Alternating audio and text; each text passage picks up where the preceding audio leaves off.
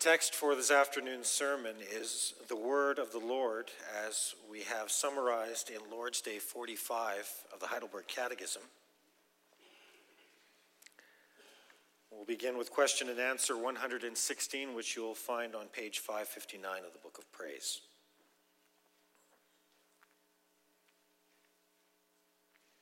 Why is prayer necessary for Christians? Because prayer is the most important part of the thankfulness which God requires of us. Moreover, God will give his grace and the Holy Spirit only to those who constantly and with heartfelt longing ask him for these gifts and thank him for them. What belongs to a prayer which pleases God and is heard by him? First, we must from the heart call upon the one true God only, who has revealed himself in his word, for all that he has commanded us to pray. Second, we must thoroughly know our need and misery, so that we may humble ourselves before God. Third, we must rest on this firm foundation that, although we do not deserve it, God will certainly hear our prayer for the sake of Christ our Lord, as he has promised us in his word. What has God commanded us to ask of him? All the things we need for body and soul, as included in the prayer which Christ our Lord himself taught us. What is the Lord's Prayer? And then follows the familiar words that we just read from Matthew chapter 6. After the proclamation of God's word, let us respond with the singing of Psalm 145, stanzas 4 and 5.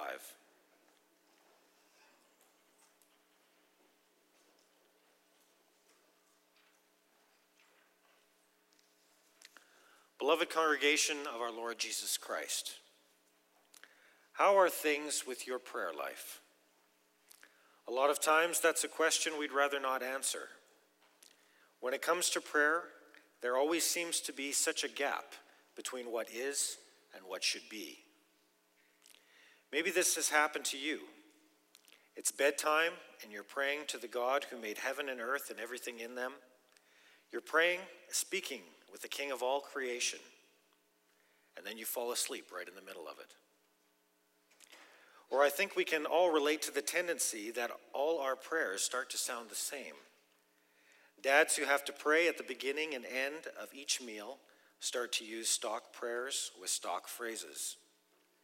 That can quickly lead to a formalism and just a going through the motions.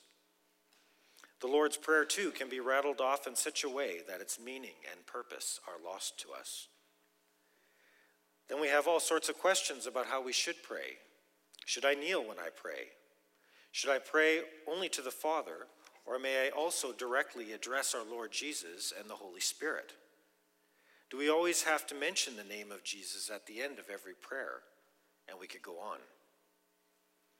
All of the problems we have with prayer and our many questions bring us to an inescapable conclusion. Prayer is not something that's natural for us. We are not born as people who automatically and without a second thought speak with their Creator. No, we have to be taught how to pray. That's why our catechism devotes the last section to this very important topic. We learn in our Lord's Day this afternoon that prayer is in a certain sense the starting point of our thankfulness. God wants those who are bought with the precious blood of his Son to be thankful, and he wants them to express that thankfulness in the first place through prayer. So we're going to learn this afternoon that the one true God expects his thankful people to be a prayerful people.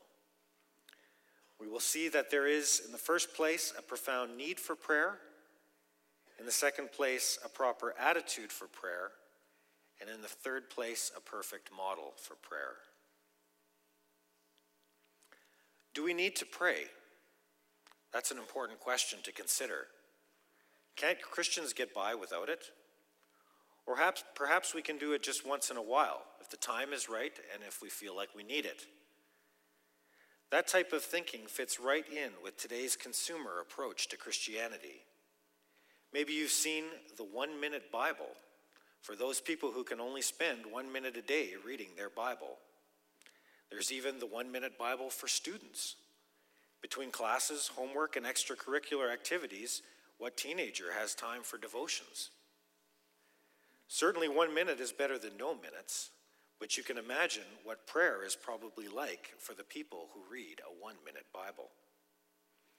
However, when something terrible happens in their life, then God had better be there for them.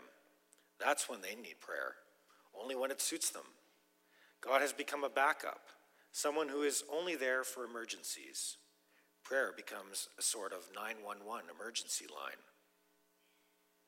The scriptures will have none of that, and so neither will our catechism. The catechism says in the first question and answer that prayer is the most important part of the thankfulness which God requires of us. The most important part. Now hold on, you might say, even more important than keeping God's law? You might almost get the idea that the law is more important. After all, it does come first in the catechism. First the section on the law, and now a section on prayer. But the catechism doesn't work that way. Just because something is first in order doesn't mean that it is first in importance. According to what we confess here, prayer is even more important than keeping the law as a way to show our thankfulness. Nevertheless, we have to keep the idea out of our heads that one person prays and another person keeps the law to be thankful, and then the one who is praying is doing a better job, as if we could make a choice, keeping the law or prayer. And you better choose prayer if you really want to be thankful. No, the keeping of the law and prayer, they belong together, like two sides of one coin. The reason the catechism puts the law first is that the preaching of the law logically leads us to prayer. When we hear God's law explained to us, this leads us to eagerly ask for the grace of the Holy Spirit so that we may keep the law and show ourselves thankful. So there is this profound need for prayer. Oftentimes, it's said that prayer is for us spiritually what oxygen is for us physically. Just as we need oxygen for our bodies, so we also need prayer for our souls. There's a lot of truth in that, although we certainly need prayer for our bodies too. Without prayer, we cannot show the thanks to God that we ought to. We get stalled in the process of sanctification, of becoming more and more Christ-like. If we're trying to live a godly and holy life and then ignore prayer as if it's an optional add-on item, then we are on the wrong road. Then we're just deceiving ourselves if we think we really care about godliness and holiness. Quite simply put, you cannot be a Christian without prayer. We need it. This is even more so because as we confess in the Catechism, God will give his grace and Spirit only to those who ask him for these gifts and thank him for them. We must constantly be going to God and asking him for his grace and Spirit. That's why Paul says in 1 Thessalonians 5, "Rejoice always, pray without ceasing, give thanks in all circumstances, for this is the will of God in Christ Jesus for you."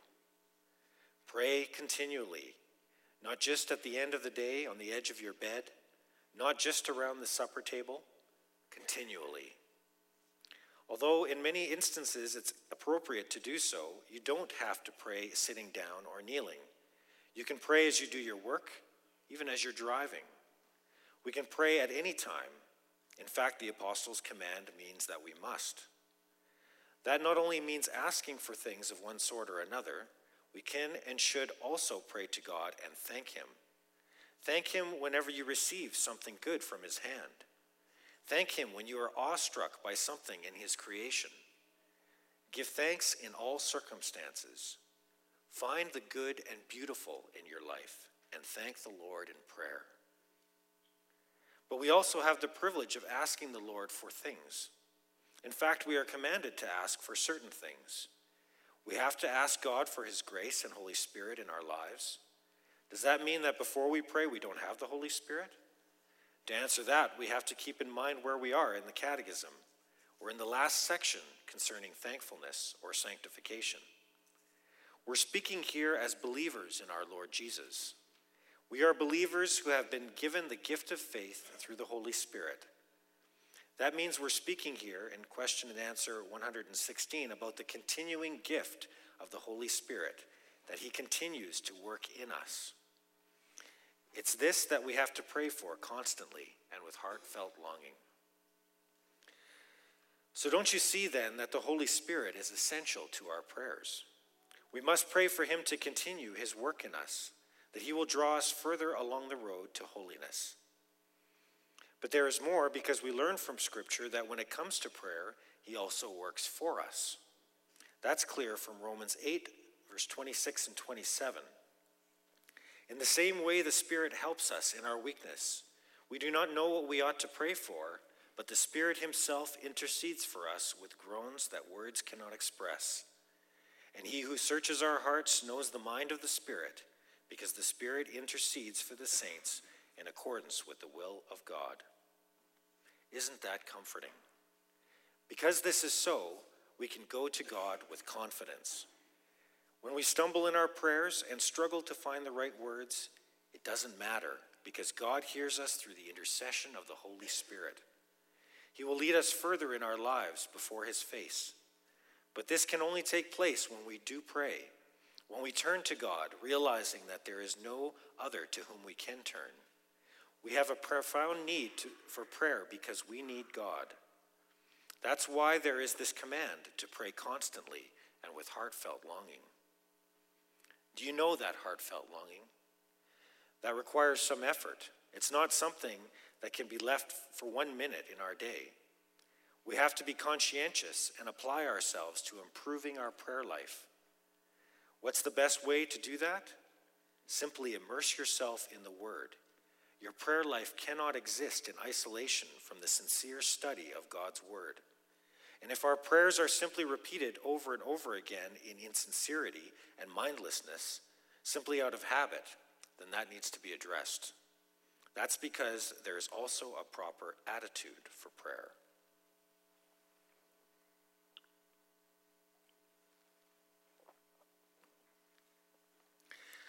Sometimes you hear people say that you can come to God just as you are. God will unconditionally accept you no matter what. In a certain sense, this is definitely true. God will accept all sinners who come to him. However, we have to add the words, in repentance and true faith in the Lord Jesus Christ. Only sinners who come to God in that way will be accepted by him. And so there is really no such thing as God's unconditional acceptance of sinners. You can't come to God with disrespect and be accepted by him. You can't come before his face with arrogance or cursing and bitterness. Beloved, the Bible is clear that those who would come before the Almighty have to do so with the right attitude. We see that in the passage we read from 2 Samuel chapter 7. If we pay careful attention to King David's prayer from verse 18 to the end of the chapter, there are some valuable things we can learn. First of all, notice the way that David addresses God. He doesn't speak to him as if God is his buddy, his friend to whom he can say anything he wants in whatever way he wants. Instead, David's words are saturated with fear and respect. He calls him Lord God. Literally, the Hebrew text says there, Lord Yahweh. David uses that term throughout this prayer from beginning to end. There is no other Lord Yahweh. With no doubt, David calls upon the one true God who has revealed himself in his word, and he does so in full recognition of who this God is and who he is as his creature. He comes before the Lord Yahweh in humility. That too is clear right from the start. Who am I, O Lord Yahweh, and what is my house that you have brought me thus far? Anyone who would come before Yahweh in arrogance will be cast away. God cannot stand people who are proud and arrogant. David learned that the hard way. He had it in his head to build a house for God. God told him to back off. Are you the one to build me a house to dwell in? But even though he was given this rebuke, David was still blessed with rich promises, messianic promises. Because of that, David is struck with awe and wonder, and that's the attitude with which he draws near to God in prayer. Those promises were all fulfilled, and now we are even richer than David. We have the realization of those promises. We've been blessed with salvation in Christ and the gift of the Holy Spirit. When we think about it, that ought to truly humble us and make us thankful. It ought to give us the right attitude for prayer. When we consider the fact that God's own Son came to earth to suffer and die for us, we're reminded of our need and misery. We're reminded that we were alienated from God by our treason. But now we've been reconciled to him in Christ. We ought to look up to heaven in thankful adoration. We ought to be awestruck. 2 winters ago, something amazing happened. Niagara Falls froze over. It doesn't happen very often, but when it does, we are awestruck at the sight. Even otherwise, Niagara Falls is an awesome sight to see. If you ever visit Ontario, it's one of the must-see attractions. When you see all that water and its power as it flows over the Niagara Escarpment, you feel struck with wonder. So much water flowing over such a great drop. There's force and power in that. Now, if that makes us awestruck, how much more should we be in awe of the one who made it? How can we come before that God in a cavalier manner, as if it were a small thing to speak with the God of creation? And far greater than Niagara Falls is the salvation that flows freely to us through the blood of his Son. How can our attitude be anything other than one of humility? But we need more than just humility to come before the Lord Yahweh. We also need faith. We need to believe in the one true God only and call upon him as he commands us to do. Listen to what the Apostle James says on this in James 1, verse 5 to 8. If any of you lacks wisdom, he should ask God, who gives generously to all without finding fault, and it will be given to him. But when he asks, he must believe and not doubt, because he who doubts is like a wave of the sea, blown and tossed by the wind. That man should not think he will receive anything from the Lord. He is a double-minded man, unstable in all he does. Brothers and sisters, that means that doubt is sin. Prayer is pointless if you have doubts about God and his ability to care for you as his child. If we want to be heard by God when we pray, then we can't approach God like we're making a gamble, saying in effect, I don't know if you're really there, but if you are, that's not the way of faith. Not the way of a prayer which pleases God and will be heard by him. God must be approached on his terms, which is to say, in faith. And so it is obviously not just faith in some generic God or higher being. We are speaking about the only true God, Yahweh, the God of David, the God of Paul, the Father of our Lord Jesus Christ. He will only hear our prayer when we approach him as believers in his Son. In fact, we have his sure promise that he will hear us when we come as such. We find that promise in places like John 14, verses 13 and 14. And I will do whatever you ask in my name, so that the Son may bring glory to the Father. You may ask me for anything in my name, and I will do it. Now, the fact that he has promised to hear us doesn't mean that we always get what we want. Our God knows better than we do what is best for us. It takes humility to acknowledge that as well. He is the overflowing fountain of all good. We must trust that he will always do what is best for us, even when this isn't obvious to us.